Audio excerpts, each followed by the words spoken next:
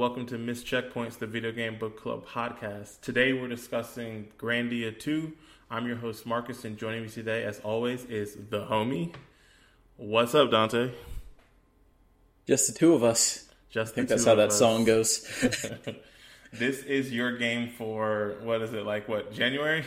I think it was like February or March, or maybe it was April. We got through everybody's game. So maybe it's March. We got a little bit behind, but we're here now, and that's all that matters. So, because it is your game, I will let you kick it off and introduce it to us. All right. So our game for the month is Grandia 2, which is one of the older games we've played. It's an RPG, and it was originally developed by Gameloft and came out on the Sega Dreamcast. First in Japan of August 3rd, 2000, and shortly after in North America that December. Later it got ported to the PlayStation 2, Steam, Windows via Steam, and there was also an HD remaster that eventually ended up on Switch in 2019. So, like I said, it was developed by GameArts, and when it got published, I believe the publisher was Ubisoft. But Grandia 2 is a little bit different from most of the other games we've played. I believe this is the only role-playing game we've played in Missed Checkpoints history. Am I right on that, Marcus? I'm checking now. I feel like we played games, like this is the only pure one. We've definitely played games with RPG elements, but I think at least like pseudo turn-based RPG. Advanced Wars is more of a, SRPG or whatever you want to call it, strategy. The only other one I could think of was, where I just saw it, what the heck? I guess what would you consider Transistor? Transistor, I would still consider, I would say it's an action RPG. Oh, we did play, oh, sorry. Go ahead. Shut Up and Jam. Oh, yeah, I wasn't there for that, but that is true. Because when I was saying it, I'm like, I feel like they played one, but I just can't put my finger on it. So yeah, this is the spiritual successor to Barkley's Shut Up and Jam Gaiden, as everybody knows. Anyway, the game's set in a fantasy world.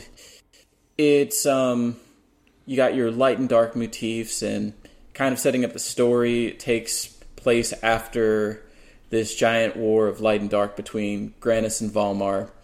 And you play as a character named Ryudo, who is a geohound, which is essentially like a mercenary of this world.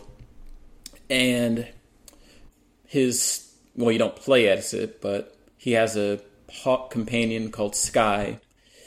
And you're doing mercenary things. Anything else that you want to say about the intro before we go back into the... I guess I'll go ahead and say that it was received pretty well at launch, but then pretty much every port it got had a handful of issues. Like, I remember the PS2 one having weird load times, I'd like to say, and the PC version, as I experienced, has some crashing issues. Wait, you play the PC version? Yeah, I played on Steam. Gotcha. I don't know if you saw this in your opener, but was this game popular in the US? Because this was the second one that came out. So did it have a fan base after the first game? That's a good question. If I had to guess, this is me speaking out of my butt right here. I don't think it had a large fan base over here, but I don't think this is the highest budget game, so it probably... I could see it breaking even or being maybe slightly profitable, maybe not profitable, especially when we're talking about Dreamcast, which was kind of a failed system in many regards.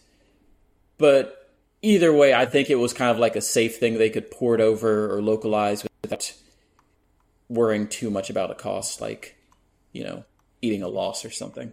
Gotcha. And then my other question is, I know you are among one of my biggest my friends that are Dreamcast fans, Is this considered or either grand? Is it Grandia or Grandia? I honestly don't know. Are there these games considered one of the better Dreamcast games, or like I'm not super familiar with Dreamcast, so like the games that I associate with the Dreamcast, or like I think it was like NBA 2K, Ready to Rumble, Crazy Taxi, one of the Sonic like adventure battles or whatever. Like those are games that whenever I see anything about Dreamcast, those are some of the first games that come up. Is this among that, or is this like a cult classic type of game? So I will say I'm looking at the reviews right now, and according to Wiki, it pretty much has a 9 out of 10 or 90 out of 100 on Metacritic. So it was received well on Dreamcast. But it does say, despite good reception, sales of the game remained relatively low in the region. And this is Japan they're talking about, with about 180,000 copies.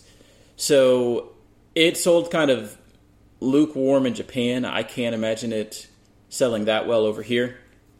And you talked about, like, I guess cult classics or like the big games on Dreamcast. This definitely was not one of them, as far as like if somebody's making a list of like the top 20 Dreamcast games, or the top 20 most popular at least, I wouldn't expect to see this game there.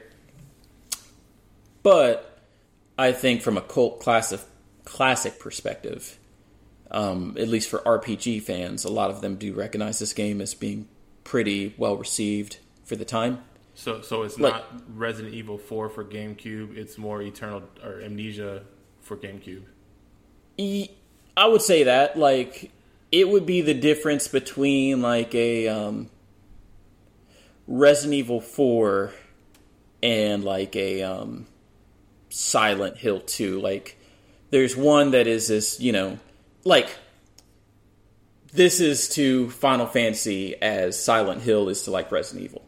Gotcha. Okay. Mm-hmm.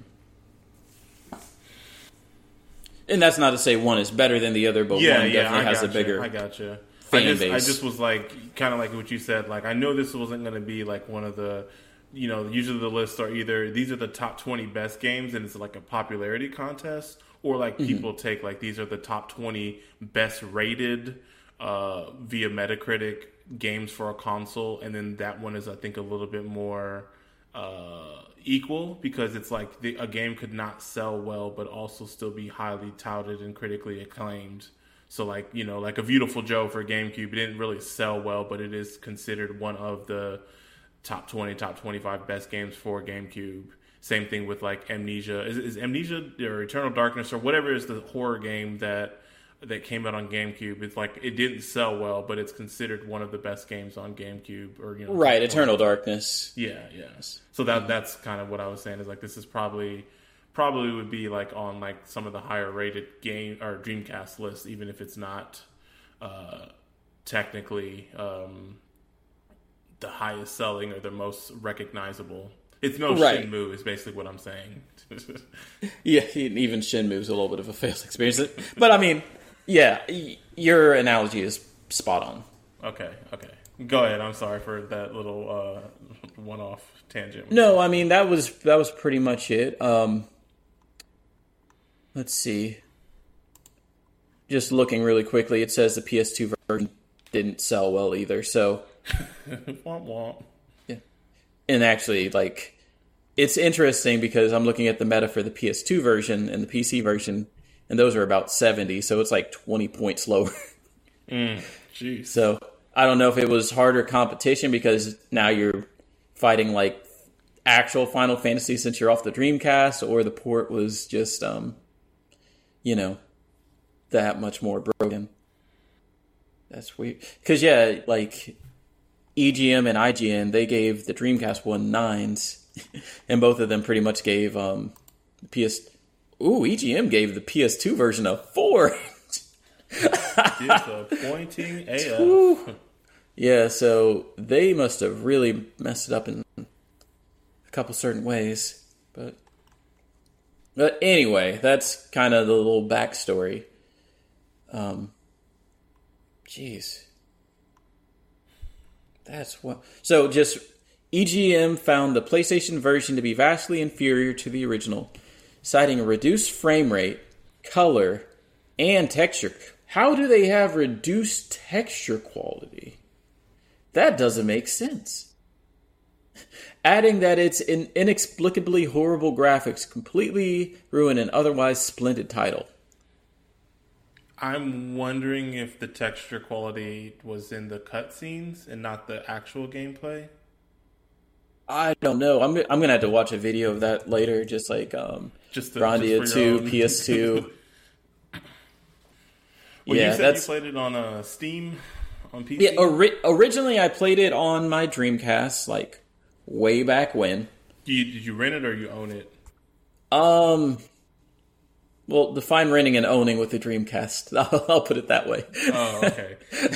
So this was a game that you had in your possession? There was a CD that played Grandia 2, and I put it in my Dreamcast. Which was very easy. Did you play the first one? No, I did not. So how did you hear about the second one? That's a really good question. I think I was just into JRPGs at the time, and people were like, oh, Grandia 2 is a great game. More people need to try it. And I'm wondering what caused me to choose this over Skies of Arcadia, because if you hear about JRPGs on the Dreamcast, Skies of Arcadia is the one that 99% of the people will go to, as far as like, oh, this is the one you have to play. Well, I mean, you being a Sega fan, aren't you used to go into second-tier properties? Oh, wow. And I would not also... I'm not even going to get into the whole fan thing, but whatever. But anyway, I played through this game, enjoyed it quite a bit, and I'm like, well, honestly, it was the last thing on our list of games that I expected to be chosen and kind of wanted to be chosen, but I already know. Let me see what is your. I'm talking and looking. I want to see what your list was. But do you remember liking the game? Did you beat it? See, the thing is, like, unlike you guys, I don't put a game on my list that I don't think I'm gonna like. And yes, I did finish it on top of that. I don't get what you're trying to say. I know exactly what I'm trying to say. Oh dang, our polls are too old. It's been too long. Oh really? So yeah, they're no longer there. So I don't remember what you. But yeah, so this was a game that you had previously played, knew you liked, and were like looking at revisiting it for the first time since you originally played it. Mm-hmm. Gotcha. Pretty much. So, you said you played on PC this time. Did you notice any of the differences, or did it like kind of like I know it's kind of hard too, because I think when these games were originally ported, people were like, it was more fresh on people's mind, it being like a 5-year gap, right, between the original and the Windows version came out 2 years later, but I'm guessing you played the Anniversary Edition. Yeah, I played the Anniversary Edition, but I'm pretty sure when they ported it to Switch, the Steam version got an update to be kind of in parity with that one. Oh, gotcha. And that's the version I played, was the Switch version. I don't have any history with this game / series, nor I don't really think I've played. Like, are you a big JRPG fan, or were at some time? Yeah, I would still consider myself a JRPG enthusiast. I would say dabbled. I think the only one that comes to mind that I've played some of the Final Fantasy, Kingdom Hearts, just like the beginnings. The PS2, which I guess those would be considered the JRPGs, PS2 Final Fantasies. And then I played through and beat the first disc of Blue Dragon, and then I stopped playing after that. Interesting. I actually I picked up Blue Dragon for the first time earlier this year, and I haven't gotten back to it. Like, it was something I enjoyed for the most part. It's just I got busy with other stuff. It was same with me. I enjoyed it, but it was such a time commitment.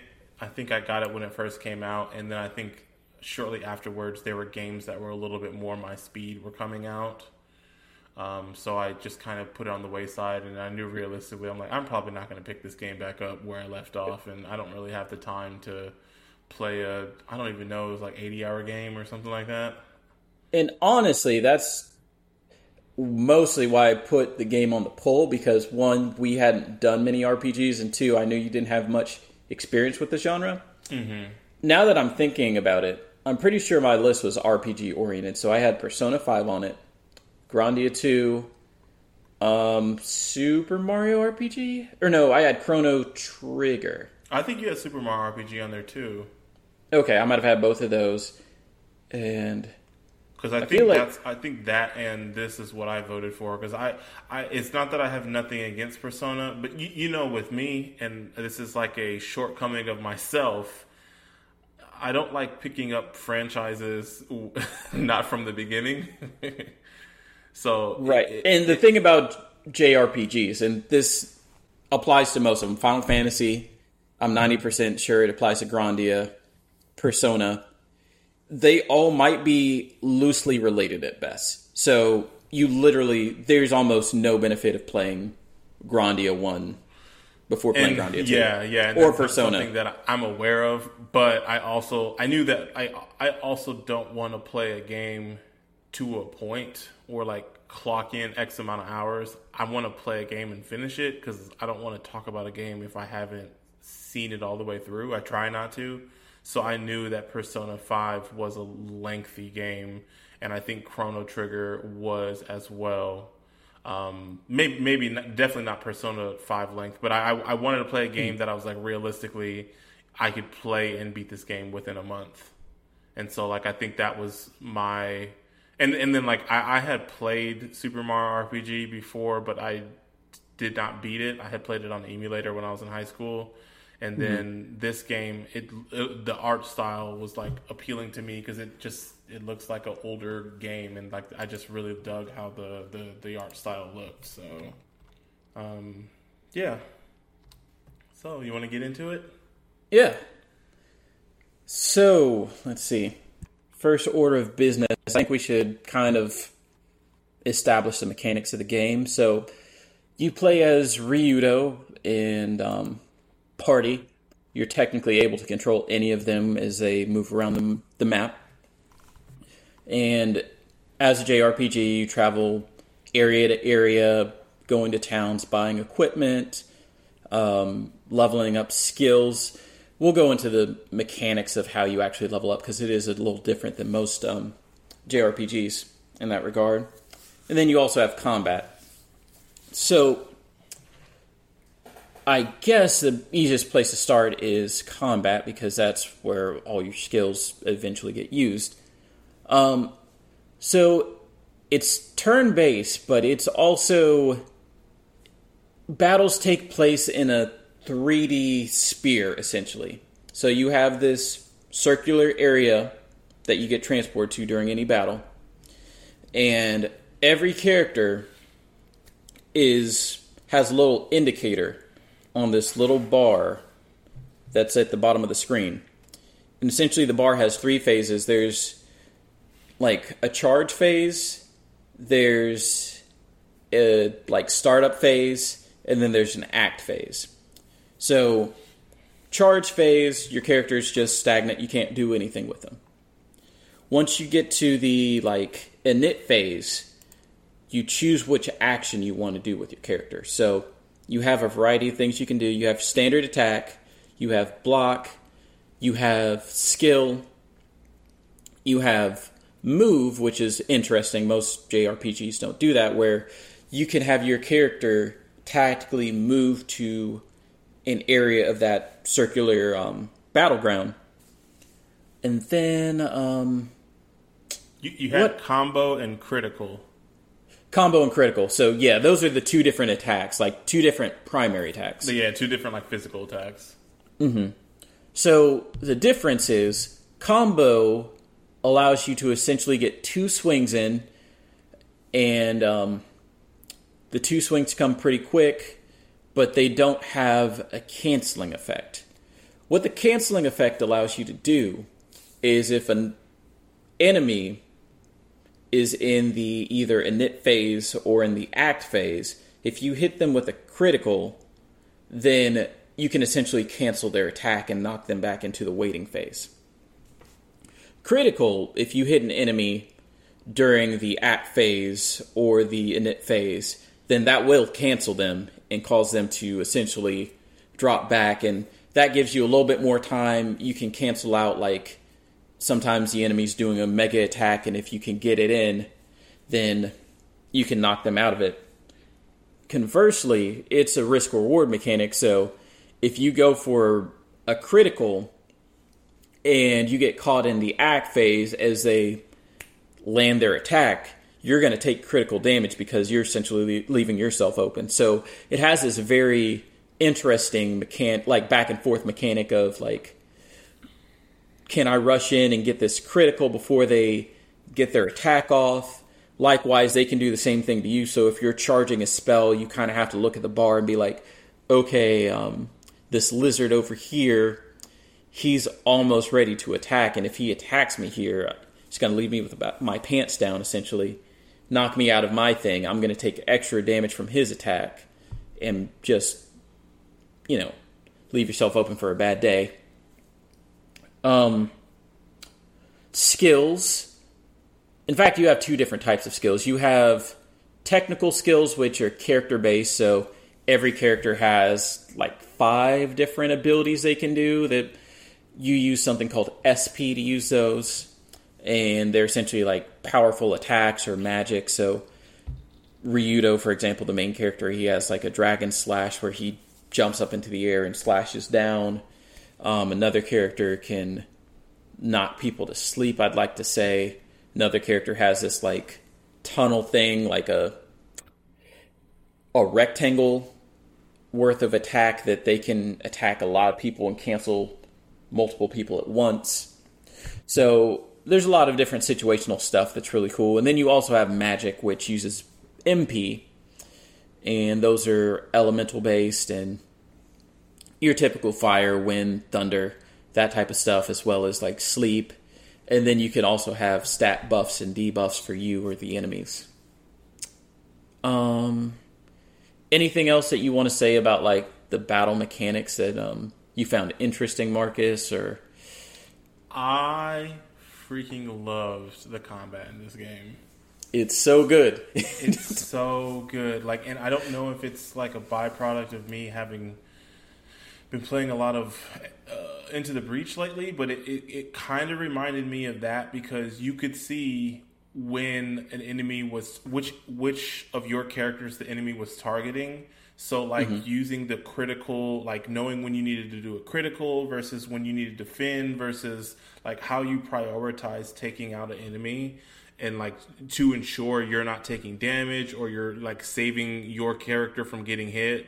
Like it was so dope to kind of like have that in mind when you're playing. Cause like we were saying, like the critical when they're in the action phase would cancel their attack, but when you do a combo, it just stops them from going. And I would say the bar is very similar to like Mega Man Battle Network, where once the bar fills up, then you can do the action. And the cool thing too that we kind of don't mention is like all your characters and the enemy characters have a different like refresh rate. So I noticed like in the later stages of the game, in the in-game stuff, a lot of the bosses, they could at times get 2 attacks off before you could get 1 off.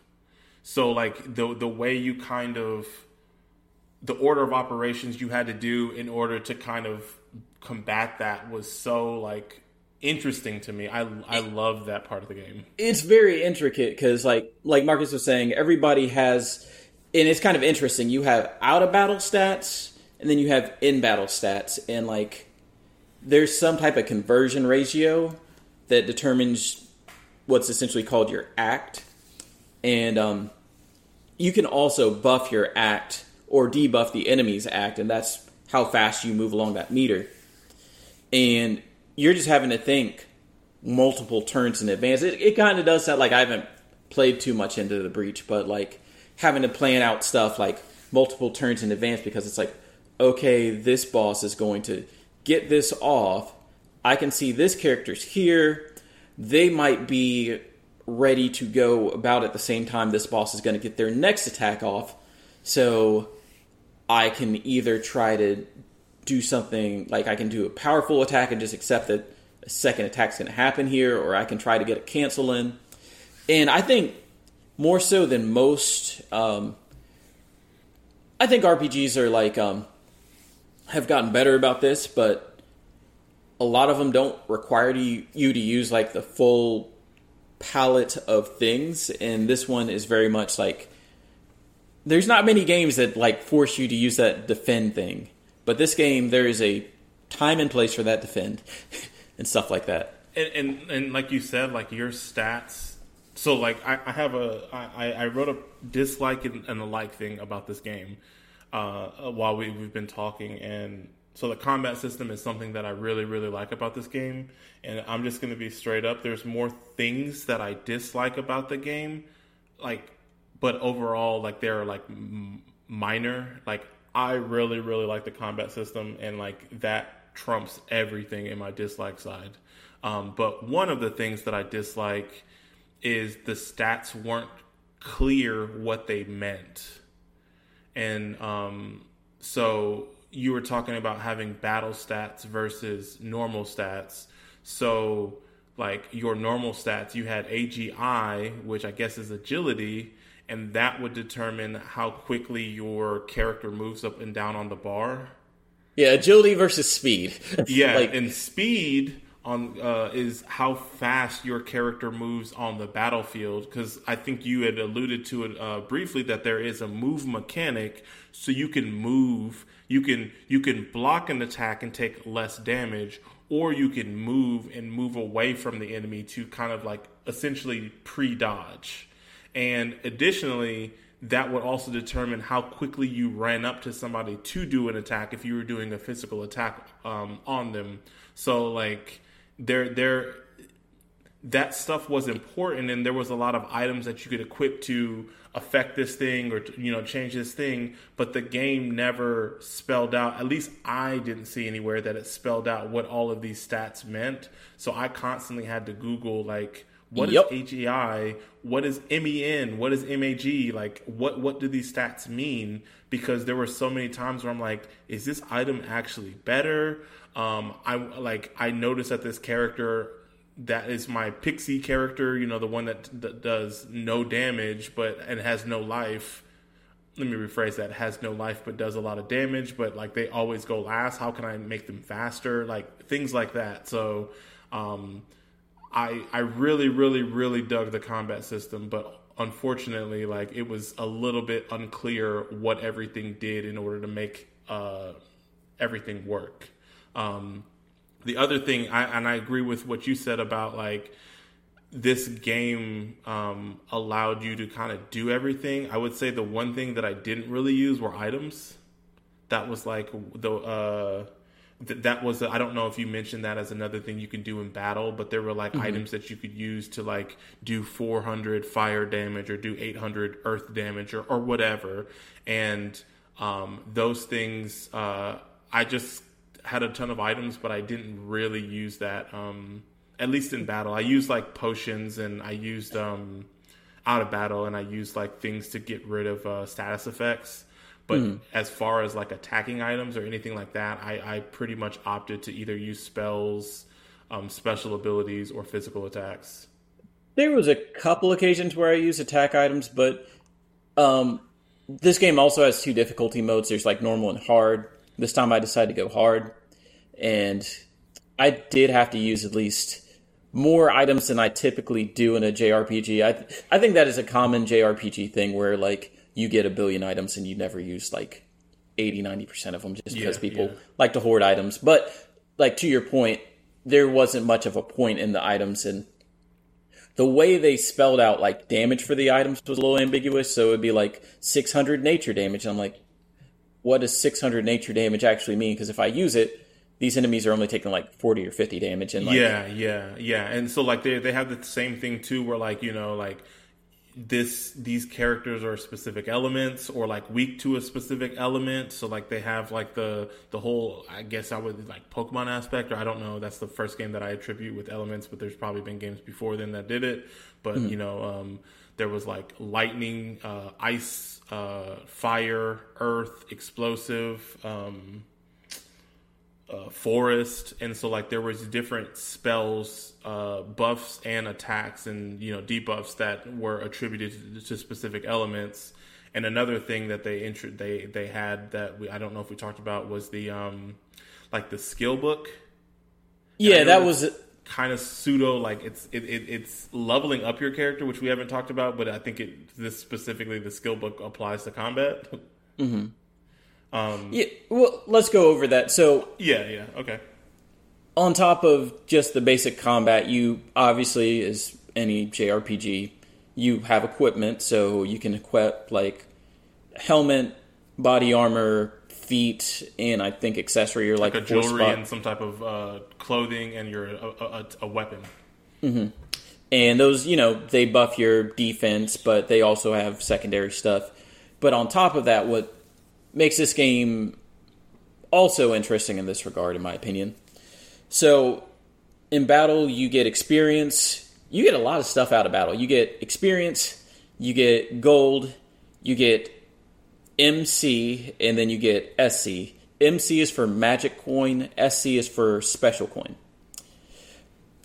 Magic coin allows you to... Essentially, you get books throughout the game. You get spell books. You go to the spell book. You use magic coin to, 1, unlock spells, and then 2, you can upgrade spells up to level 5, I'd like to say. Yeah. And as you upgrade a spell, the startup time for it goes down drastically, and then its power also goes up by some margin. Likewise, you have SC. SC allows you to unlock special moves with the characters, as well as upgrade them, and they're on that same 1 to 5 star ratio. So, what's interesting here, apropos to almost every other JRPG, this is kind of like a community pool thing, so your characters get experience on an individual level. But Magic Coin and Special Coin are kind of like this community aspect thing. So I can upgrade whichever spell book I want, and then from those spells in that spell book, I can attribute them to any given character, up to 5, I'd like to say, and you unlock slots as you go along. So you might only be able to equip 2 spells to begin with. Well, the spell book you equip in totality to a character. I take that back. Right? It's skills, and then like they call it the eggs. Oh my god, yeah. So I actually misspoke about all of this. So there's the spell books, there's the mana eggs, and then there's the special skills. So the skills are on a per character basis. So you have like, let's say you have 3,000 skill coins or whatever. You could upgrade Ryudo's thing, but then you might not have coins to upgrade Rowan or anybody else's skills. The mana egg are these eggs that can be equipped to any character, and then you can remove them and then equip them to another character.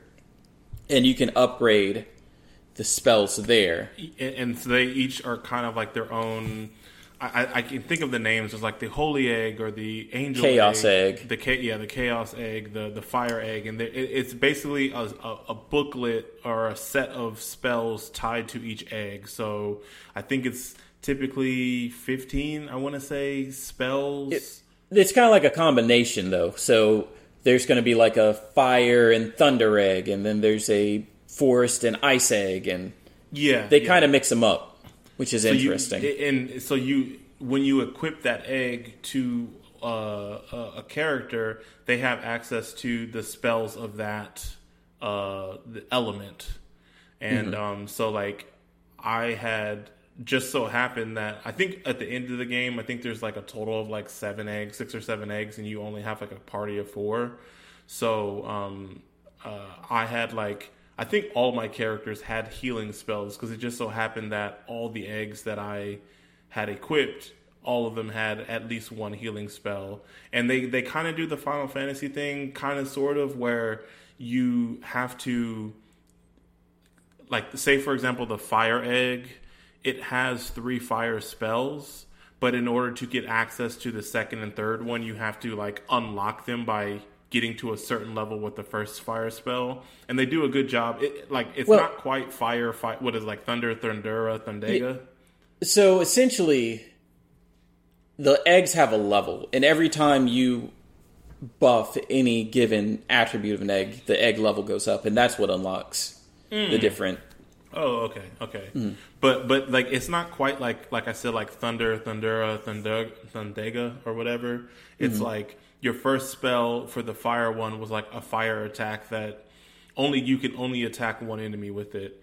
Then the second version is a fire attack that allows you to hit like people within a certain radius, and then the third one is like a more powerful one that is also people in a certain radius. But like, it's not to say like the third version takes more mana than the first two, but it's not necessarily like in every situation, oh, I should use this one, or anything like that. They just have different abilities. And then the cool thing too with all of these, we haven't really said, with all the spells and all the skill or special attacks, is they have like an animation that goes with them too. Yeah, and I guess, like, going on top of that point you just said, like, so every attack essentially has a radius of sorts, and you have solo, you have like AoE, like a circle, you have line, which shoots a rectangular line in front of you, and then I think you have all, and those are kind of like the 4 different. Yeah. Mm-hmm. And then also some of them too, like, not all circles are the same. So some will say some enemies and it's only like a small circle, and some are some enemies and it's a much bigger circle. And there also is, I don't know if there was this with spells, but I know like Mareg, he had an ability that it was a radius spell, but it originated from him. And I don't know if there was any spells like that, where it was a big circle, but it started with him versus that did damage versus a circle that started on the enemies. Interesting. Like, I know there's some healing stuff or like status effect stuff that's like that, but I didn't know there was like an attack like that. And so like, by far, like, I enjoyed this game, and these two things, the level up mechanic or the level up system and the combat system, were far and away like my absolute favorite part of this game, where I feel like one of the things that I run into when I play RPGs, and this is maybe a reason why I kind of don't play like straight up RPGs. I like RPG elements in my games, but I don't play straight up RPGs, is the combat sometimes kind of drags on when you're playing a game that is 40 plus hours. But in this game, I welcomed, like, and unless I was like damn near death on a cracker, my party, like, I welcomed every single combat opportunity, because it was like, they're so fun. It was so fun to like go through a scenario, whether it's me fighting one person, and like in that situation, I'm just trying to do everything I can to not let them do in a single attack, was always like my favorite thing to do. Or if I'm fighting a group of 6 people and I'm trying to like, can I take out half of this group before anybody attacks me? Or, you know, like, it was always like a different challenge that I had that I kind of set for myself whenever I got into a combat scenario. So like, I definitely sought out I think in the overworld, you run and you see the enemies. It's not like you're doing random encounters or anything like that. You see the enemies. So I sought out every single fighting opportunity I could. You'd probably be into the you'd probably be into some of those YouTube videos, because there's like such and such boss no hit run in Grandia 2, and I always thought that was fascinating, where people were just like, the system is so skill based to some extent, like, you can literally get through a boss fight without having them hit you if you play your cards exactly right. I probably would like some of those, because it was It's cool. It's so cool. Like I think sometimes in games it's like the combat drags on. You're just like, I just want to finish this, and you're just doing like your most powerful attack as you can to just like speed through. I was like, every single time I was like, okay, how am I gonna approach this? And like I think that is testament to like when a combat system is really good. If like you're playing a game, I don't know, 30, 40 plus hours, and like you're not tired of the combat. Absolutely. Let's see. So we didn't really talk about the characters. Like, I just want to go over the party real quick and kind of like their specialties. So you have Ryudo, and also I should say that your party is kind of a fluid party in a lot of ways. So you have people entering and exiting your party pretty much throughout the entire game, which is another thing I thought was really neat, because typically, like a traditional JRPG, you just build up on people throughout the game, and that's kind of like your party.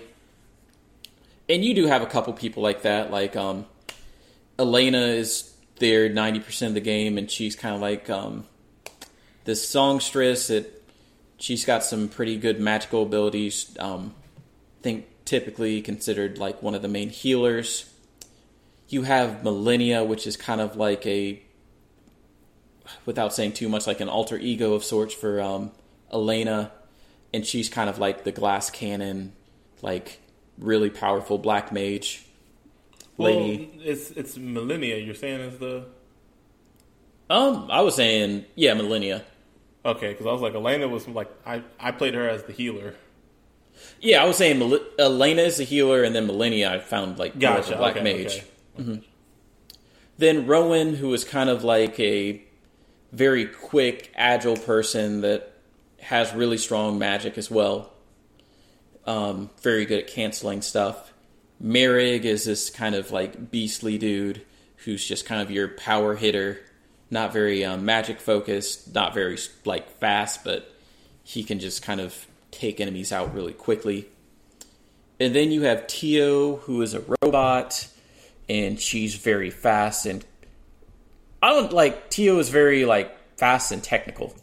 I like using Tio a lot, but yeah, I was trying to think of like the character archetypes, and I was like, what, like Elena was the white mage, Millennia was the black mage, Merrick is the warrior or the barbarian or monk, something like that. I guess maybe the barbarian or monk, and then Ryudo is the warrior, the fighter. Yeah, Ryo's kind of like all around. Just Roan is probably like the rogue. And I don't know what Tio is. Yeah, see, like, I want to call Rowan the rogue because he has daggers and knives and he's really quick. But then he also has this, like, I remember looking it up. I think he has the highest magic stat. So it's kind of like this weird thing where it's like... The bard. Well, yeah, pretty much. I mean, because he does have like it's not a singing thing, but I think he can put enemies to sleep or something like that. Or maybe that's Elena. Elena can put enemies to sleep. And then Tio is just like this, I don't know, she's a canceller / ninja. Yeah. I guess she'd be kind of like the ninja character. Yeah. But yeah, you play as a party of up to 4 people, right? Mm-hmm, yeah. Mm-hmm. And you're just giving them commands, and there's synergy between them, so sometimes you'll have to have somebody move so they're out of line for something, or in hard mode, like this is a strategy I had to use a lot. Tio just has a really high evasion stat, so I would do that and then give her this skill called Decoy, which caused the enemies to kind of focus on her. So she'd kind of be off to the side and building up stuff to cancel enemy attacks or defend, while everybody else is just kind of throwing their heaviest attacks at everybody else.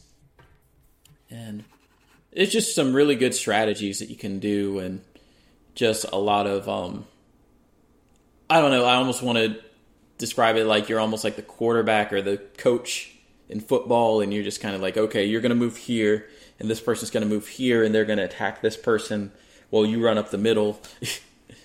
Like, there's just a lot going on, and I think that's a lot of fun. Yeah, it's a blast. And like you said too, like every character is, like we were talking about, like, you know, this is the role or the class that they are, but like everybody plays so different, and like they all fit and work together so well. So yeah, I did you have like a favorite or like your go-to characters or least favorite characters? Um, I will say I was always bummed when I had Elena instead of Millennia. I was the opposite. Man, so Millennia is just like what I had to do on hard, and this is something like it's a min max thing, but you have those skills, and you get skills that are like plus, like greatly increase your fire damage or greatly increase whatever. So those would stack. So it'd be like she would have two of those fire things. Rowan would have two of his whatever skill I had on him, either ice or thunder or whatever.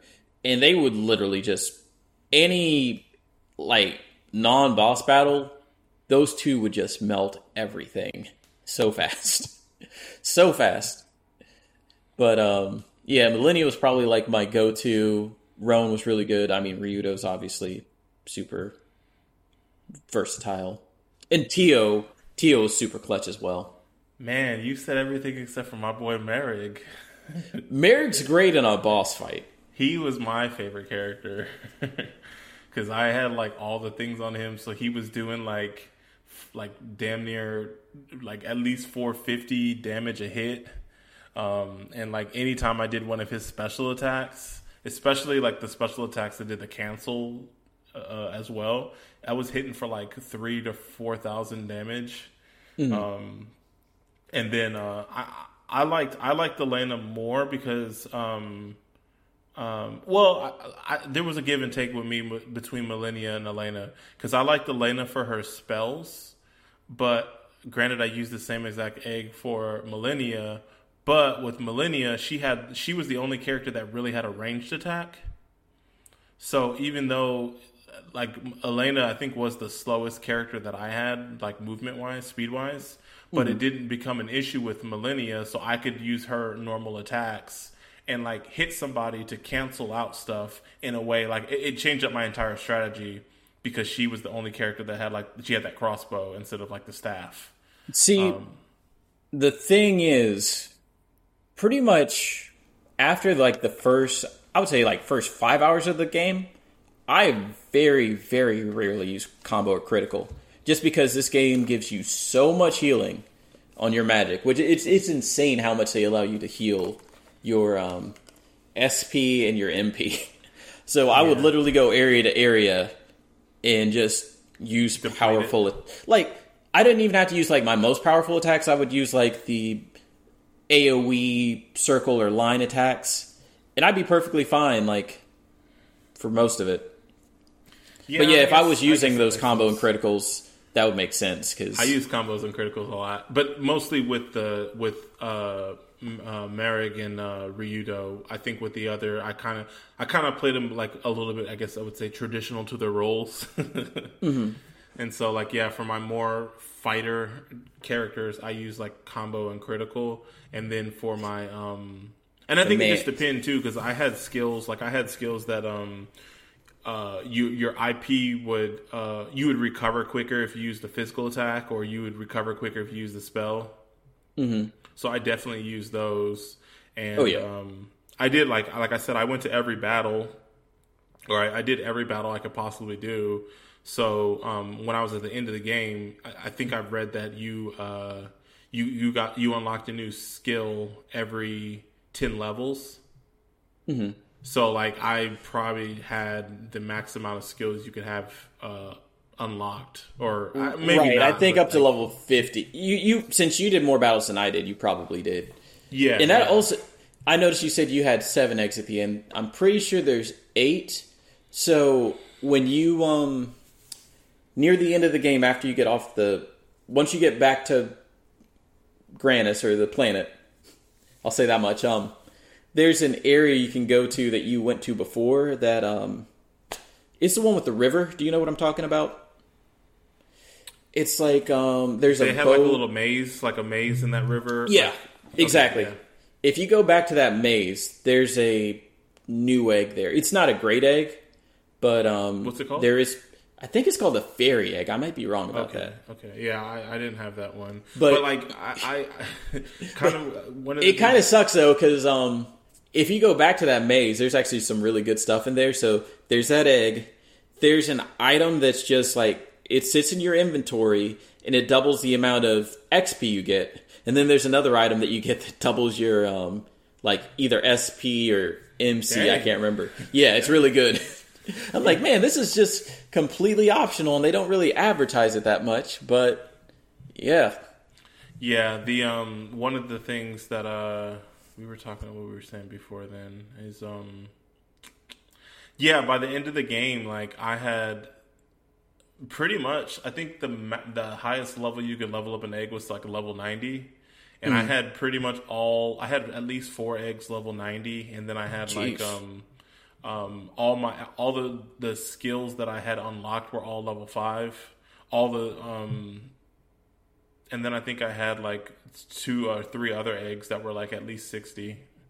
So like I did a lot. I kind of wish you could, in a perfect world, I wish you could like pick and choose which spells you could give to each person, because it felt really weird that like I had to use Rowan as my debuffer, or Tio. I think Tio was my debuffer because I really wanted it to be Elena, because she had the most amount of magic, MP magic power. But instead I just kind of used her as the and like Ryudo had the best healing spell, even though Elena was my healer. So like I didn't pay attention to the eggs until it was, you know, a little too late. Like, so like I think I had the Chaos Egg on Elena the entire game.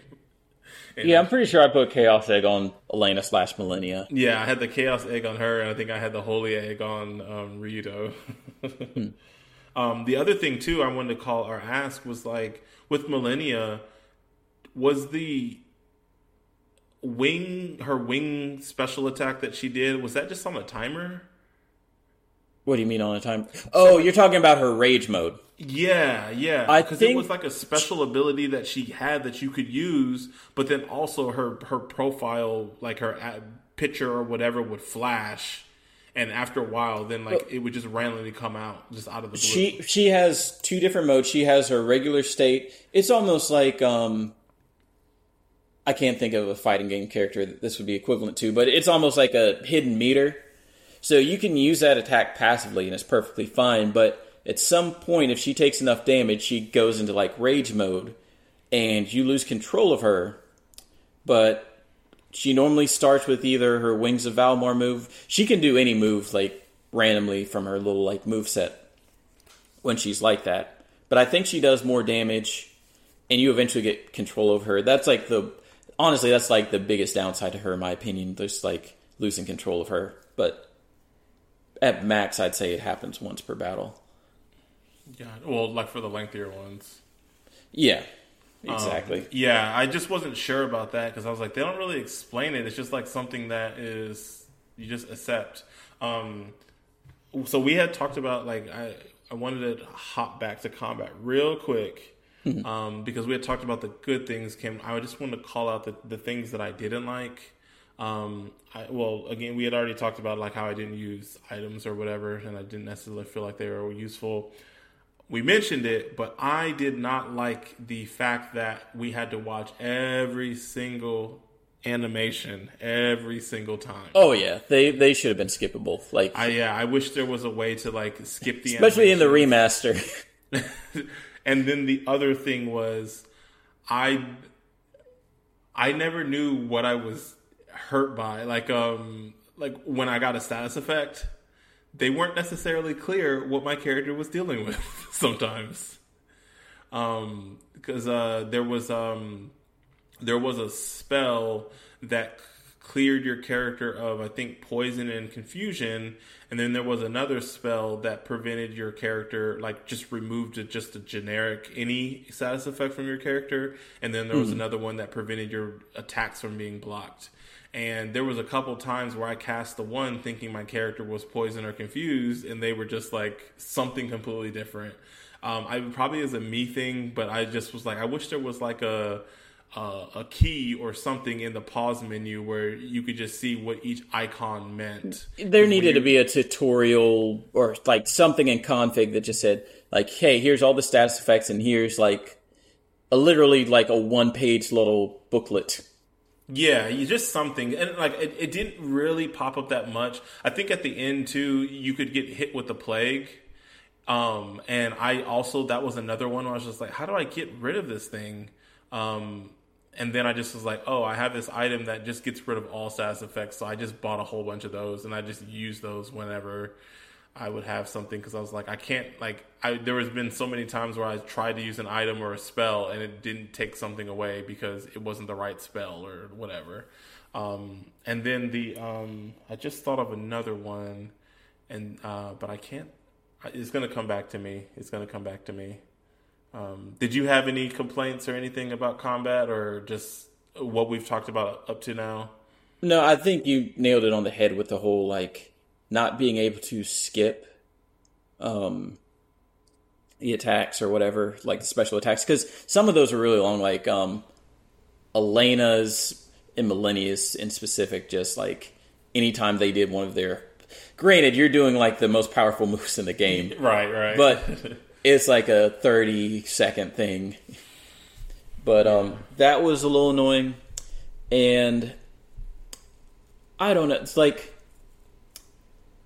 I feel like the cancel thing could have been a little bit more clear in a couple cases. Like, I'm trying to even think about what I'm trying to say here, but like, there's a risk reward to it, and it's like, if you can time your cancel right when they're attacking you, like when they're in their attack animation, then you can get like a super cancel.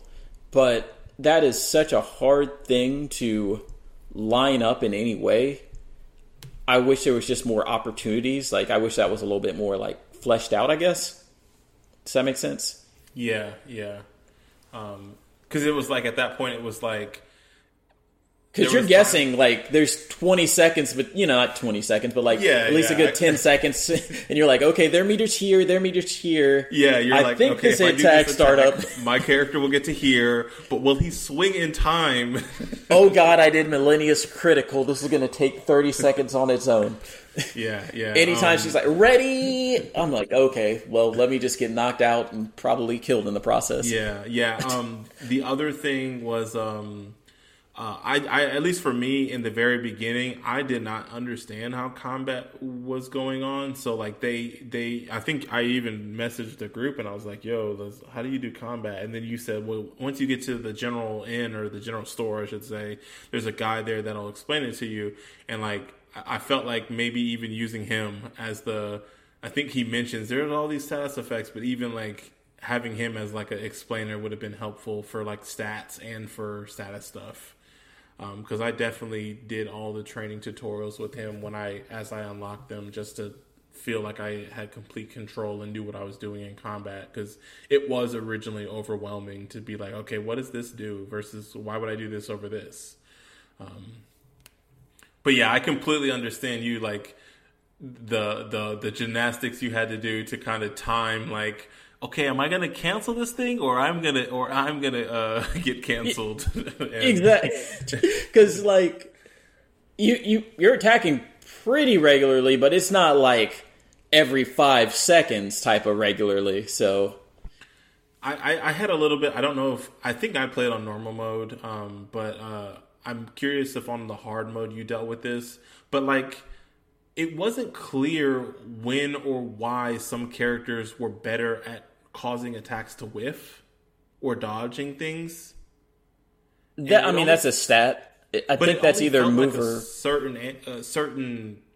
I think like the dog creatures were one of the ones that I noticed that did it a lot, and I wasn't sure if there was like something that I was missing, like because it seemed like certain attacks they whiffed way more frequently than other attacks. Your characters or the dogs? The dogs whiffed. The dogs dodged my attacks way more frequently. anytime an enemy has like evasion like that, and I mean like a creature like a dog's going to do that, if you use magic or a skill, they like skills are unblockable and magic's unblockable or undodgeable from my understanding. Gotcha.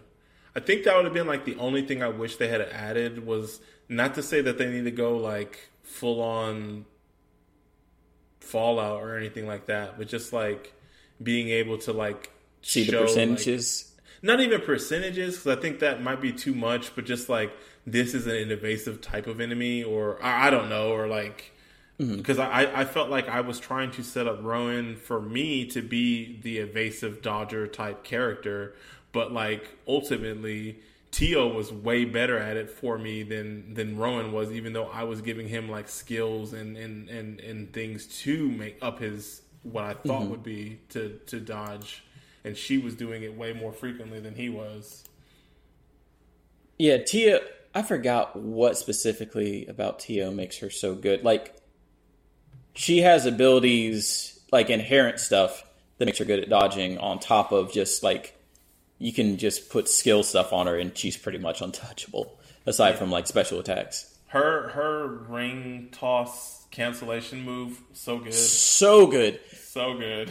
And it's the only one of its type because it's like the one where you have a line where you can just cancel multiple things at once. Like every character has a cancel special ability as well, but most of them are just like one hit, things, but hers is a line. Yeah. And then so clutch. Yeah, for her, I had made her like have super powerful. Let me rephrase this. So one of the things I was reading is if you could stack like the spells. Mm-hmm.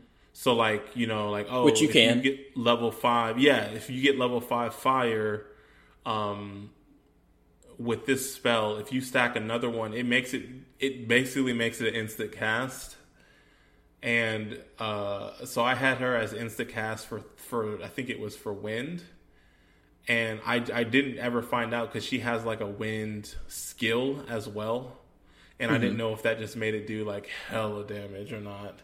But that move was so weird because it always sucked up everybody on the playing field, even your own teammates.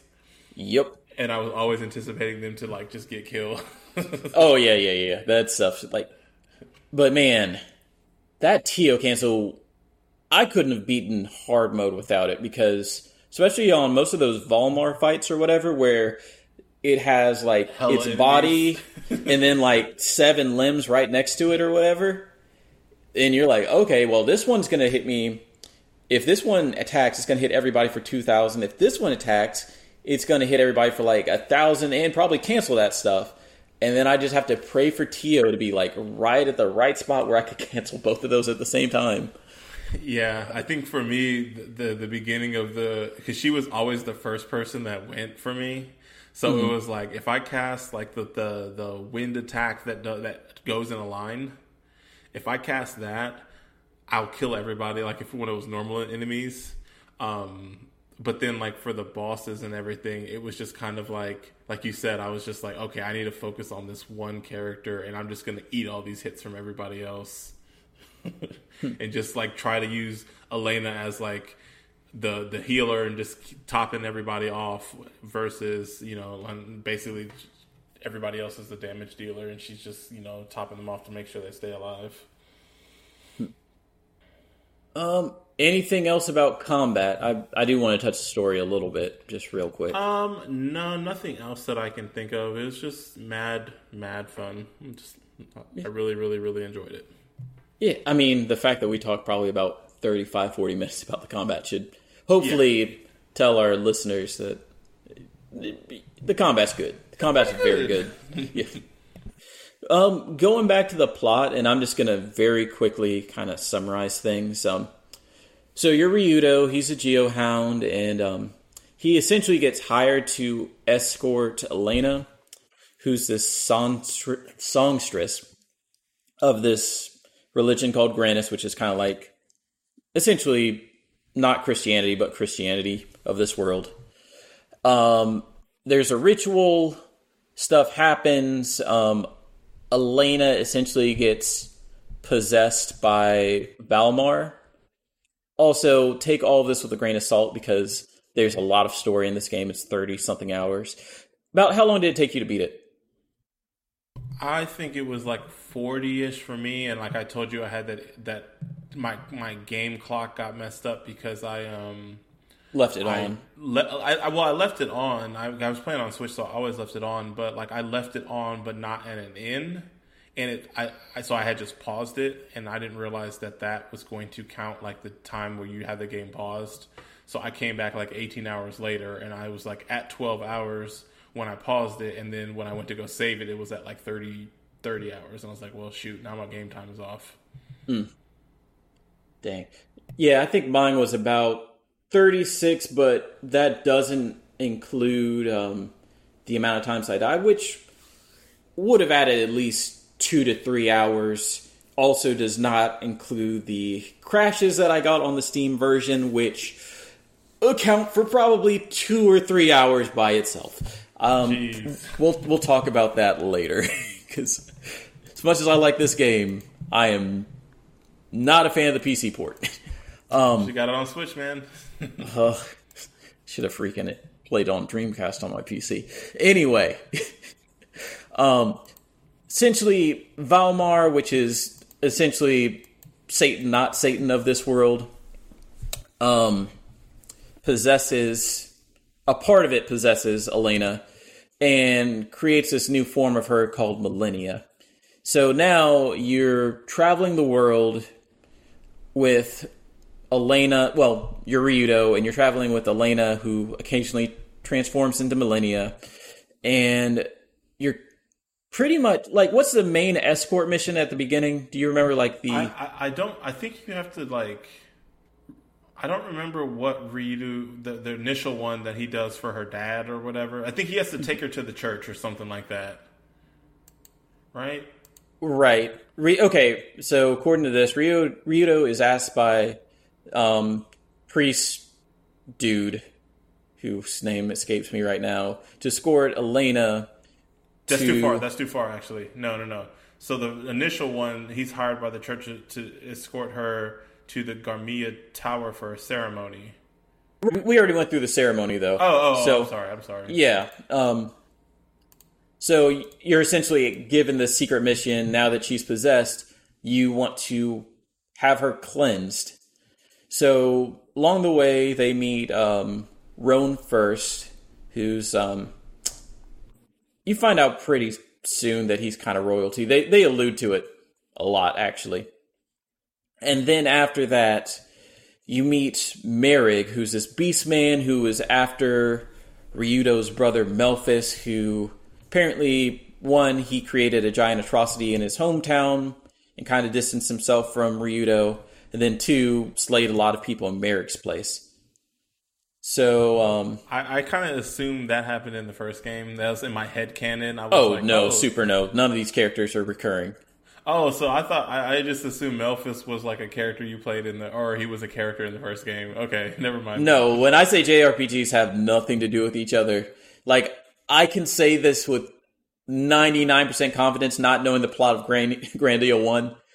None of these characters have anything to do with anybody from the first game. While you're talking, you're gonna be shocked. But anyway, they arrive and essentially, the Pope asks to speak with Ryudo, and then there's essentially a new request that's made of the team. Now that they've got Elena at this place, they want Ryudo to find the Granasaber, and the significance behind that is the Granasaber is essentially the only weapon that can allegedly beat Valmar. So, Ryudo agrees to that, and let's see, I'm trying to just hit the high points of this because there's a lot. You kind of find out this interesting backstory of Roan, where you kind of figured out he's royalty, but it's officially confirmed at this point. But then you also find out that his people were like, they were hailing Valmar, so they were essentially hailing Satan to some extent, and they actually sided with Valmar in the Ancient War, but they've done a pretty good job of covering that up. And it kind of gets into the inevitable JRPG ambiguity of God, and it's like, well, were we actually the evil people? You know, Valmar had some good ideas. But essentially, shortly after that, you encounter Melphis.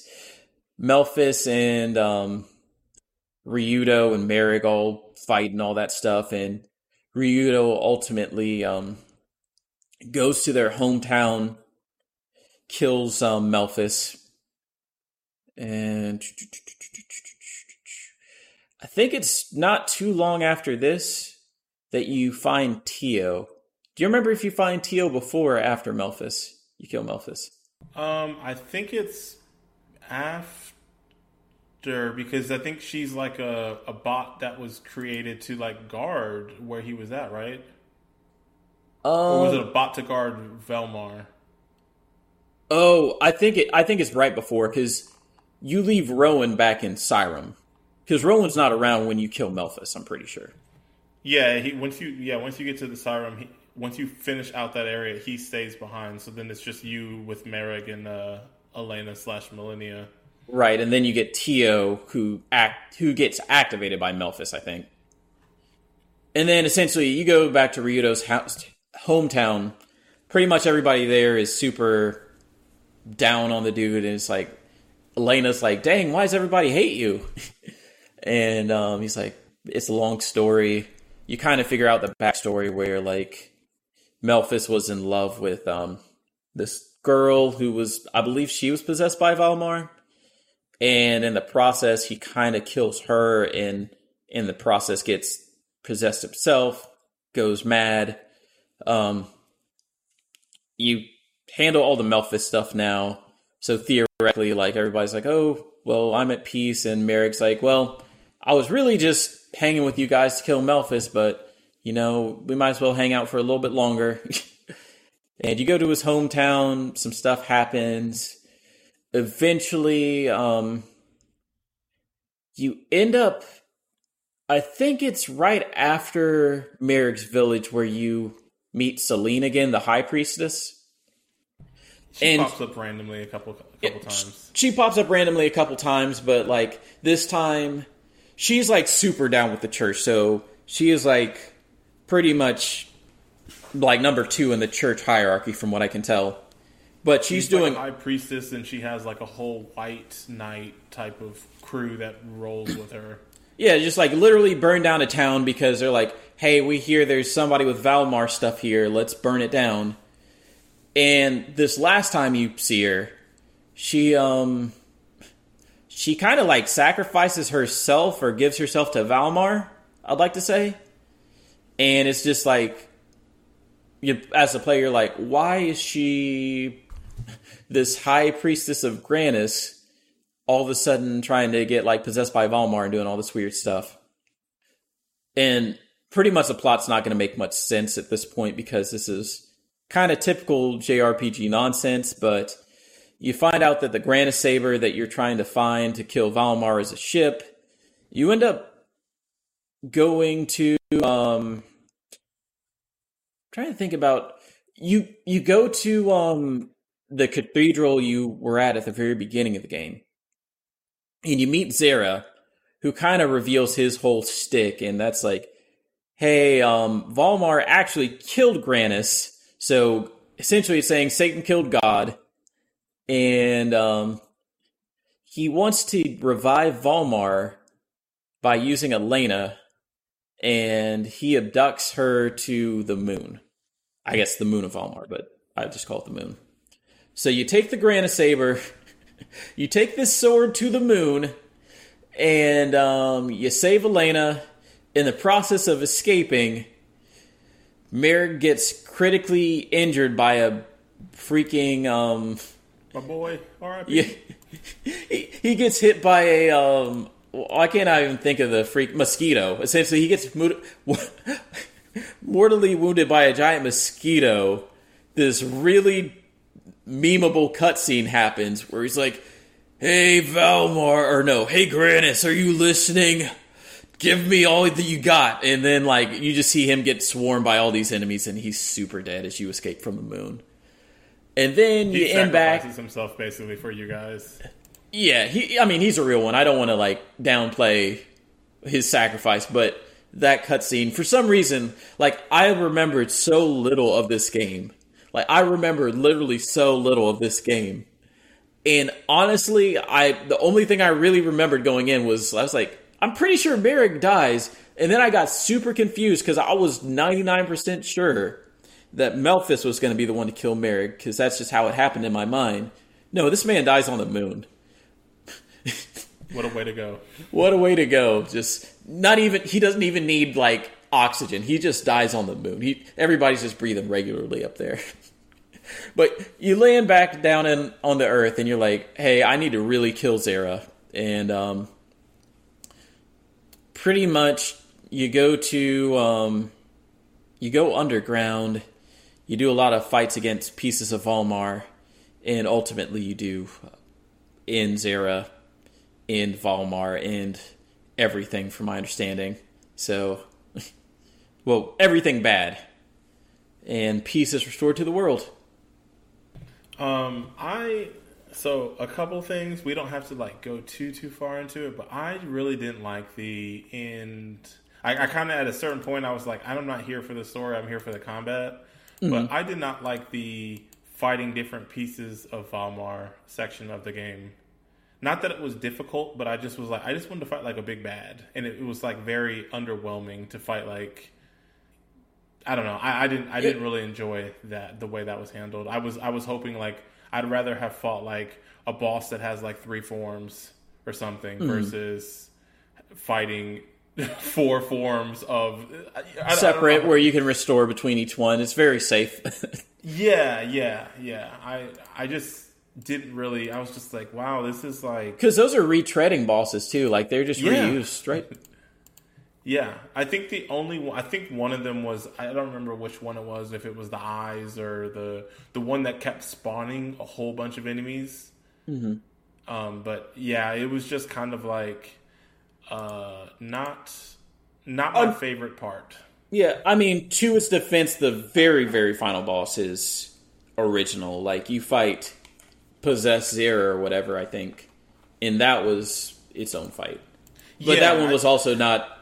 I think even on the guide I was looking at, it's like, this isn't really like... It was challenging, but it wasn't like the hardest fight by any means. Yeah, because I think it would have been maybe if you fought like all of those things at the same time or something like that. Like you can't attack Zera until you defeat these 4 things or something like that. Because whenever you were in a situation where you were fighting one thing with your 4 characters, it was like, oh buddy, you're never gonna attack. Like, boy, you might want to look into hard mode because they like the IP gauge. Like, I know I complained about it a little bit during the group chat, but the IP gauge on some of those bosses is just absolutely ridiculous. Like, how fast they do. Like, I can't even remember what boss it was. I think it was like the Heart of Almar or something that I got stuck on. And I was just like looking around Steam. I'm like, normally the people that play JRPGs are like kind of elitist about it.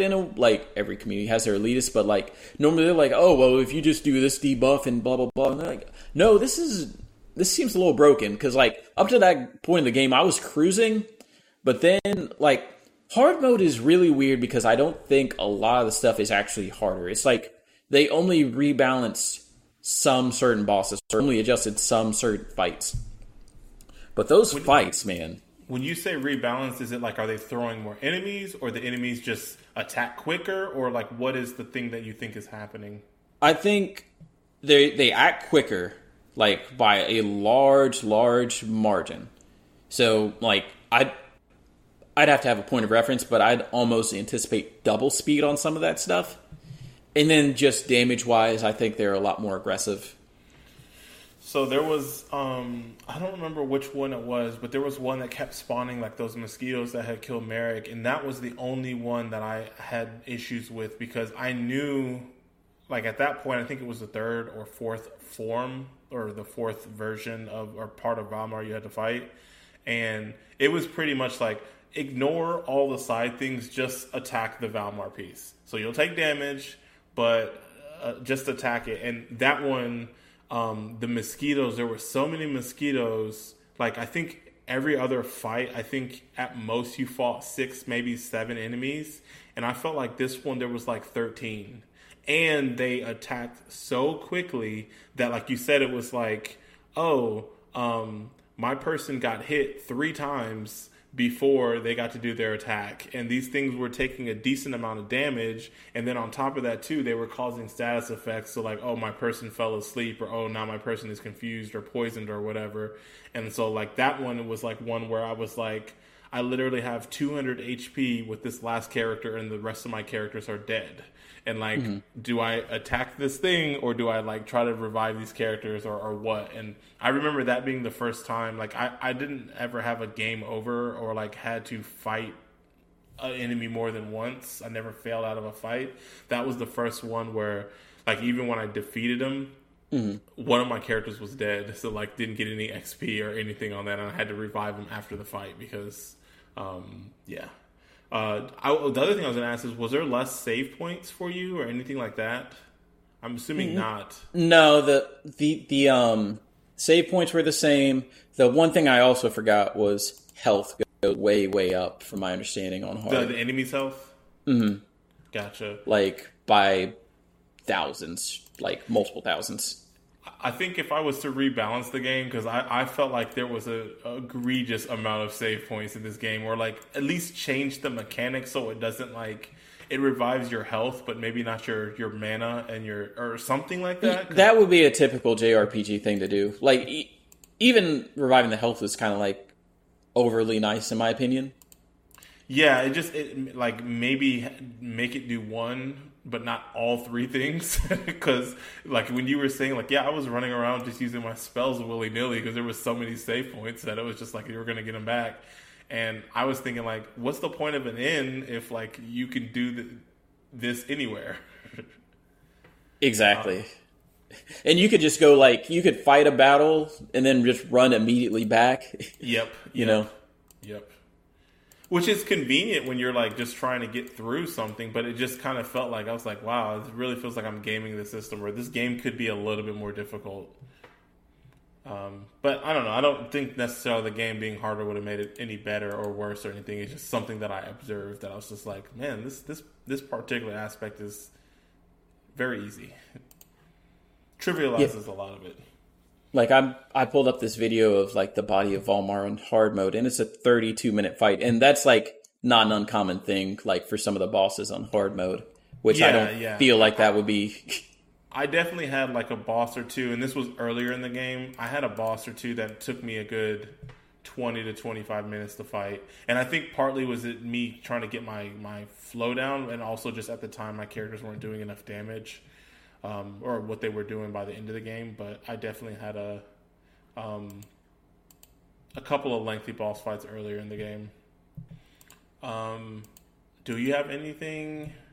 I feel like we kind of went through the story, and I don't really, story-wise, I kind of like checked out by, I would say, the back half. I was just like, not that I disliked it, but it was just going all over the place, and I was just like, I'm just here for the combat. And you know. Yeah, I enjoyed the story because it's not original, but it's unique enough. It's its own story. It doesn't feel like it's completely retread. Like, it uses a lot of tropes, like the whole, like, we're going to kill God at the end of this trope. And, like, you know, I mean, there's tons of JRPG tropes. There's tons of story tropes. But I thought they did a good enough job of making the characters feel original. And, you know, It kept me engaged. The voice acting, not great. Thank you. Okay, cool. That was another one of my dislikes. I was like, man, these VOs are stiff AF. You got to remember, it is one of the earlier voice actors. Oh yeah, for yeah. sure, But in a way, so like it to me, it was endearing in Shenmue, and this is the. It's not endearing. It's just bad. It's like the same quality. It's just not like. You're not looking for somebody Chinese in Grandia. I would say Shenmue was somewhat better. I found it a little bit endearing. Like, it was really interesting hearing young. I think it's Laura Bailey was the one that did Elena, but essentially she's one of the most prominent voice actors, and she still does stuff. Let me make sure it's her. Grandia 2. Or am I mixing it? But yeah, I don't know. To me, it was very stiff, and like, there's nothing wrong with that. And I know, like, this was like, it wasn't like there was a whole lot of examples of good voice acting at the time. So like, definitely with a grain of salt, but it was just something that stood out because I was willing to overlook the, PS.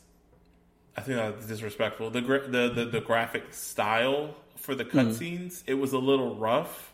But I was willing to look over it because it definitely was a look. But I think some of the voice acting, I was like, especially because I was playing a remaster, I was like, you would have thought they would have kind of at least redid this part, Oh, no.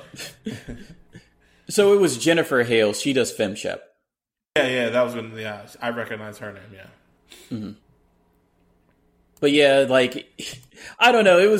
It would always kind of crack me up, like, one of Ryudo's main things, or at least like I had the tornado skills on him, and every time he was like, spiral wind, tear him up. Oh my gosh, it would crack me up every single time. Or gotta work even harder. Anytime you win. Mareg sounded like when people do like the trope for like an angry like blue collar worker. Like, he's very gruff. I smoked 4 cigarettes today. Yeah. So it was very. I missed him when he was gone. Did you catch or did you see that item that was in your after he died? The one that gives you all of his like. Yeah. Okay. I just wanted to make sure that you saw that because I was reading a guide and then I saw that I was like, are you freaking kidding me?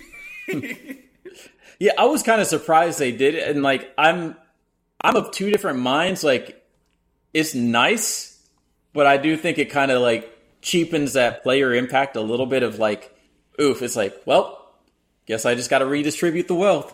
Yeah, I just remember like it makes me think of like my my brother Trevor. The very first time he played. The very first time he played Mass Effect, when you have that cutscene on, I don't know if it's Vermeer or whatever, where you have to choose between fighting, like basically you either kill Rex or you convince him to not die or like to be reasoned with. And you have to have a certain level of Paragon or whatever to be able to talk to him in order to convince him to stay. Otherwise, he just like gets killed. And I remember in my brother's game, he didn't, so he died. And he was like, the very first thing he said is, "Man, I just gave him my good shotgun and everything." And it makes me think of Merrick because it's the same kind of gruff voice. And I just imagine like somebody feeling like, man, I just gave him all this like mana points and skill points, and now he's dead. Yeah, honestly, the first time I played through the game, I don't remember knowing that, so I feel like I took the hit there. But yeah, I didn't know it until like a couple hours later. Like I was just looking at a guide, and I was like, "Oh, this thing," because I was kind of like tracking along to see if I had missed anything. I think I got stuck. I'm trying to think. What was the name of the temple that was like 3 stories that you had to light up with the 3 different lights? Oh, I know what you're talking. Like close to the end game. Yeah, I got stuck there because I was like, how do I get to the 3rd floor? And that was ambiguous. Yeah, so I had to pull up a walkthrough, and that's when I saw that, oh, if you do this thing, then you can, if you use this item, you get his point. And I was like, oh, well let me do that. But yeah, like I didn't have any other issues beyond like as far as like progressing or dungeons or anything besides that one section where I was just like, I don't really know what I'm supposed to do. Like I see where I'm supposed to go, I just don't know how to unlock it to get there. Yeah, it's a very linear JRPG. Yeah, even down to the like, I don't think you really, which kind of blew my mind when you were talking about the fairy egg. I don't think there's a lot of backtracking to. I think, in fact, you're like kind of locked out of going to some previous towns and things like that. Yeah, because I mean, the other thing you wouldn't know because you played on Switch. Originally, Grandia 2 was a 2-disc game, and I'm pretty sure that disc swap happened you know when you get on that ship and it's like, hey, you're not going to be able to come back here. The cliffs. Mm-hmm. Okay. I'm pretty sure that's where that happens, and like this is kind of a thing of the era where once you got to a new disc, you kind of like got locked out of the stuff from the previous disc. That makes sense, and I didn't even think about that. I did not think about that. So yeah, that makes total sense. I think really we talked about all the things that I disliked, I guess I would say, and liked. So it was a very short list. Overall, I really this was a welcome surprise. I didn't think I was going to enjoy this game as much as I did. Not necessarily because I felt the game looked bad, or just because it was a JRPG, and I normally don't play these types of games. Agreed. So I've been looking up stuff on hard mode. So Body of Almar was the one I really like just hit a wall on for a while. And according to this person, which I don't know how credible they are, they say the Body of Almar seems to have a 50% action increase for all parts and 50% attack strength increase. So draw in and then hit. Okay, then hit by both arms will take 80% or more of your HP off. Accurate. So, yeah, they just they body you in that fight. But yeah, going back to just kind of summarizing things, I really enjoyed my time with this game. It's a very original JRPG, both in terms of like, I shouldn't say super original in terms of story, but it's original enough there. And then the combat is very innovative, and I would like to see this playstyle. I wish more people played Grandia 2, I think is what I'm trying to say here. Like, there's a timeline where this game was popular and people were like, oh man, this combat system is incredible. Let's use it for, let's say, 50% of the JRPGs that come out down the road. And interestingly enough, there's a lot of parallels between this and kind of Final Fantasy VII Remake's battle system, where you take, it's still a JRPG, but you're doing active moves, but at certain points you build up a gauge where you hit X and then things go into slow motion, and then you can do very specific things. So I feel like it's kind of almost a natural evolution of this battle system in some ways. But yeah, I enjoyed it a lot, and hopefully more games take a more, I guess, innovative approach to this type of combat. Well, I don't know if you did any looking to see about the other games, but let me tell you. One, this is the HD collection / remaster is the last games that the Game Arts, the developer / publisher, has put out. I don't think they closed. I think they're still in business, but these things that they did, I guess they did in 2019, the HD collection for Switch and the remaster for PC. Which is also another thing. They did the HD remaster for PC in 2015 for 2, but then they did the HD remaster for the first game in 2019. Interesting. But yeah, so I looked at just the Grandia series on Wiki, and I think this one is, at least on Metacritic, it looks like it is the highest rated of the games. But there is Grandia that came out in 97, Grandia Digital Museum, which is came out on PC, or excuse me, PlayStation, but only in Japan.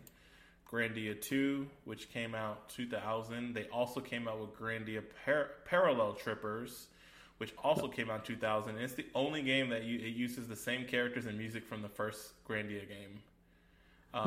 But it's Japan release only on Game Boy Color. And then you were talking about the battle system. They came out with Grandia Extreme, and you know I have Grandia Extreme. You know it's Extreme because it's Extreme with the starting with the X. They just dropped the first E. I am. That's give PS2. me 2 seconds. I'm looking at my copy right now. It's PS2, and apparently uses the same battle system from Grandia 2, but it's improved. It's been a very long time since I've played it. I'm watching gameplay now, and it is very similar. Yeah, and you might want to check that out if you wanted some more Grandia action. It looked like it only came out on PS2. It came out in Japan on the PSN network in 2014. So if you have what's the word? Non-region locked. But again, like it's got like a 70-ish on game or 68 on Metacritic. IGN awarded it the 7th most challenging PS2 game of all time. Wow. Yeah, which is very interesting. And then they had Grandia 3, which I didn't know there was a Grandia. And that came out on PS2. And then they came out with Grandia Online, which was an MMO RPG. And that was out Japan only from 2009 to 2012. That was the last, I guess, Grandia thing they've done as far as a new game, besides doing these HD remaster / collection that they... Yeah, that's where we're at with Grandia. So, great game, great experience? I would say... what's between good and great? We'll say very good. Very good game. Good. Very good experience. Not so great. Yeah, I think I'm there with you. I think this is a very good game. I thoroughly enjoyed this game. It's like, again, the combat cannot wax enough about how thoroughly I enjoyed the combat and just the level up mechanics in this game. I definitely allowed me to kind of overlook some of the story stuff. Don't think the story is bad. It's just, again, like I'm not super well versed in the cheese or the eye rolling that goes into playing a JRPG game when it comes to the story and how ridiculous it can be. I think the story or the combat and the level up system is definitely good enough to warrant checking out, even if you have no interest in any of the other stuff. Yeah. Well, do we have anything else for Grandia 2? I don't think we have anything else for Grandia 2. Well, that concludes Missed Checkpoints. So we wanted to save this part for the end, but I don't think that we will continue with the show. It's been a fun almost 5 years. I think we kind of got some clarity. I know with myself, I got some clarity. I know Trevor stepped away when he had his second daughter. I know things here in the U.S. Have been pseudo returning back to normal as far as COVID stuff. So there's been more events and everything. So I know Greg, he's an avid, I mean, that's how I met him, but he's a fighting game player and going to tournaments, and he's pretty good at Street Fighter V. He's pretty good. And I know he's been traveling more for that and having less time to do this. And I know for me as well, like, I am expecting a kid in September, and I knew that it would be difficult to try to kind of continue to do the show while also having like a new person in my life. So I was thinking originally, I was like, I wanted us to hit 100 episodes, and that would be the main episodes, including the bonus episodes. And I think right now we're like at 96, or this will maybe do 97. But I knew that when Greg kind of backed out, and because he was, just not having as much time as well, and in like he's done a phenomenal job, like balancing doing this. Plus, I know he has two twin kids, so like I kind of feel like I'm punking out in a sense, because I know like both of those dudes had kids and were able to do it, and I'm like saying like, oh, I can't do it with one, but I didn't have the desire to keep doing this and putting in the time and effort, and like let me help you out.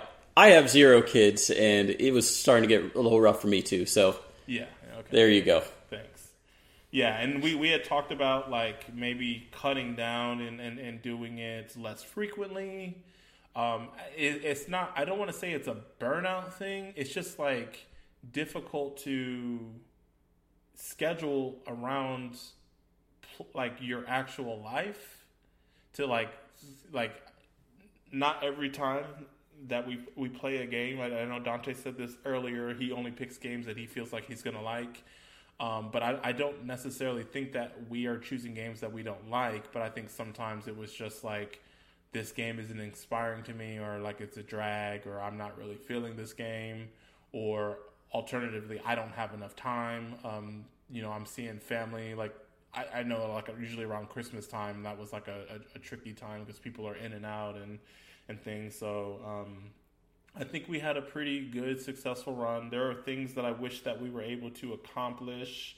There were some things that I think we were contemplating changing up the format a little bit with Greg leaving and it just being me and Dante. We also talked about, like I said, maybe doing it on a quarterly or seasonal basis to kind of prevent the burnout and everything. But I think for me personally, while I enjoy doing this and I look forward to talking with just because this is ending doesn't mean that you won't hear or see from us ever again.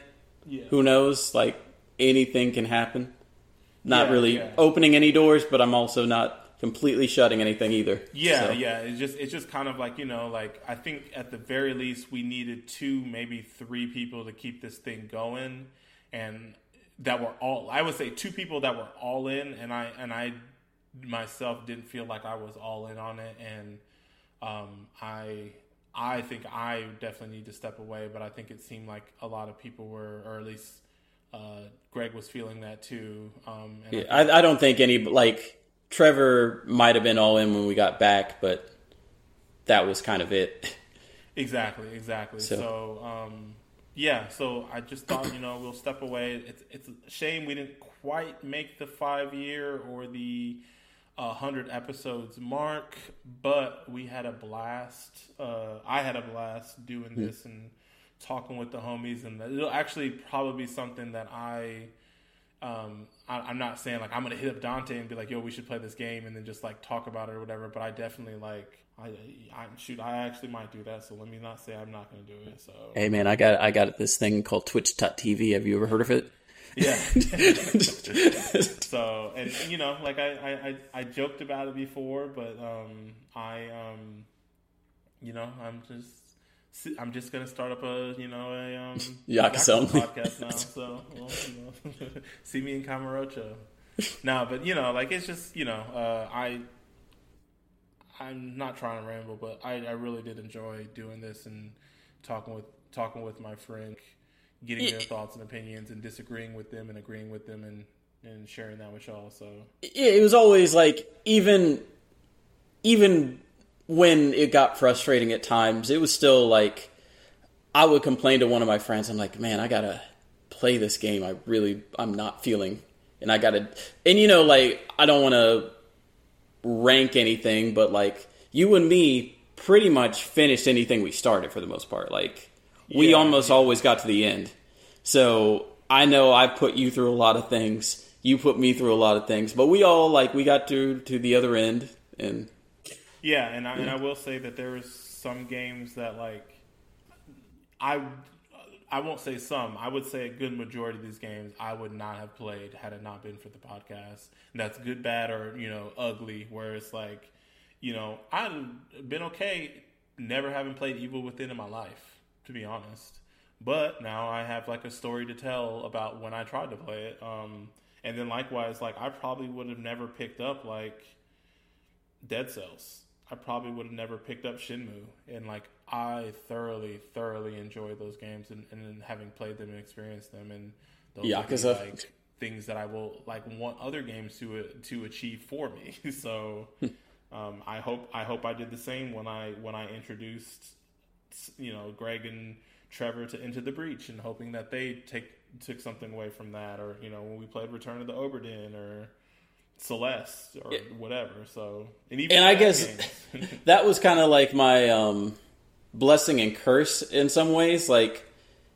pretty much I could speak to anything, but at the same time, like, almost all the games you guys wanted to play, I had played, or at least it felt like that. So, like, I would say well over 50% of the games we played were probably replays for me, which it was good because, like, most of them, like, oh, okay, I already have a history with this game, but, you know, it was like one of those things. I'm like, man, I want to play something new right now. Yeah. I think we all had, like, different, I don't want to say growing pains, but different things we wanted to get out of it. Like, you know, for me, I wanted to play, like, kind of cult classic indie games that I had heard about and never had an opportunity to play. So, like, I think, like, right off the bat, we played, like, Beyond Good and Evil. Mm-hmm. We had played Syndicate, Ninja Gaiden. I think, like, those were, like, the Chronicles of Riddick. I think some of those games were, like, right in the wheelhouse of, like, what I was wanting to do. Grim Fandango. And then I think, like, with you, like you said, you wanted to play... I won't say you wanted to play new games, but you wanted to, like, not just play games you've already played. And what I would try to do mostly, like, this is my thinking, at least in after I returned, we kind of had, like, an indie focus, which is perfectly fine. Like, I know Trevor's really big into indie games and, like, kind of like either indie or retro, and I kind of wanted to balance that with a couple newer games or, like, more bigger budget things. So, like, we didn't really play too many AAA games, so that's why I put Rise of the Tomb Raider on there, even though I know, like, one, it was the middle part of a trilogy, and two, it's like, I knew, like, most of you probably didn't have too big of an interest in it, but it was kind of like forcing you guys to eat your vegetables in some ways. Yeah, definitely. And it was the same thing. It was like, we all have our gaming biases. So, like you said, Trevor really was more into indie stuff, and I know Greg was more into action style games, like combat focused games. And then me, I felt like I was kind of down for whatever. And I know it sometimes too, when I was making lists, I was like in the back of my mind being like, okay, we haven't played a sports game, or we haven't played a racing game, or, like, you know, I was like trying to check boxes myself of, like, genres of games that we haven't really touched, or things like that. So, like, we ultimately, we all had, like, different goals. And I think that was what made this fun, is because, like, we could always, rag on Trevor about his his love for indie games, or, you know, I could always, know I would get a rise out of you and Greg if when I got to say something like, this is like Ninja Gaiden except good, or something like that, you know. So I think it worked, and like I said, we had a lot of fun with it, but we're at different points in our lives, and this was like an amazing thing to have been able to do with friends, and it's just also really fun to have done it during COVID when there wasn't a lot of stuff going down. And I just kind of wish that we had, like, looking at our numbers and everything, we had a lot of people didn't have a lot of things to do, but kind of saw we had a big spike in listenership around then that I was not aware of at the time, and kind of wish we had done some things to kind of tweak the format and the model, and maybe we would have achieved some more heights that we weren't able to achieve. But ultimately, I don't regret what we did, and I enjoyed everything that we did. So great experience. Well, good podcast, good experience. But that being said, I think it's time to move on for now. Yep, definitely. Yeah, like you said, this may not be the last time you hear us. We may. I think we have at least half a year renewed on our Podbean subscription, the hosting for this. So we may, do a shock episode or do something like that. But I'm not guaranteeing or promising that any of us will be involved, or all of us, or anything like that. It's just something that could happen. But this will not be the last you have heard of us. Just maybe the last like as a group. But definitely check out everybody's socials. So you can find Trevor at twitch.tv/lyricunsung. You can find Greg at twitch.tv/boomboxhero. You can find Dante at twitch.tv/awakencloud. Greg isn't Magnegro on Twitch? He had to change his name. I thought he unchanged his name or whatever. Oh, let me see. Because I remember that, but I didn't know if that affected his URL.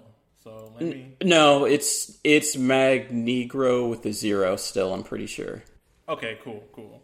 So yeah, scratch that. You can find Greg at Magnegro with the... but I think you can find him on like Twitter at Boombox. Where Twitter is is Boombox Hero. Yeah, okay. Twitter is Boombox Hero. I do not know what these guys are streaming. I think Greg has been streaming a lot of Street Fighter 5. I don't know about Trevor, and I don't. What about you, Dante? Right now I'm streaming A Hat in Time and Sonic Adventure. I'm doing that on Sundays now. Ironically, that joke came full circle, and I walked right into it. Never fails. Darn. And with that, it's been great, and we are Missed Checkpoints, and we're out. Peace. Brothers, A Tale of Two Sons is not a puzzle game. We're leaving this in.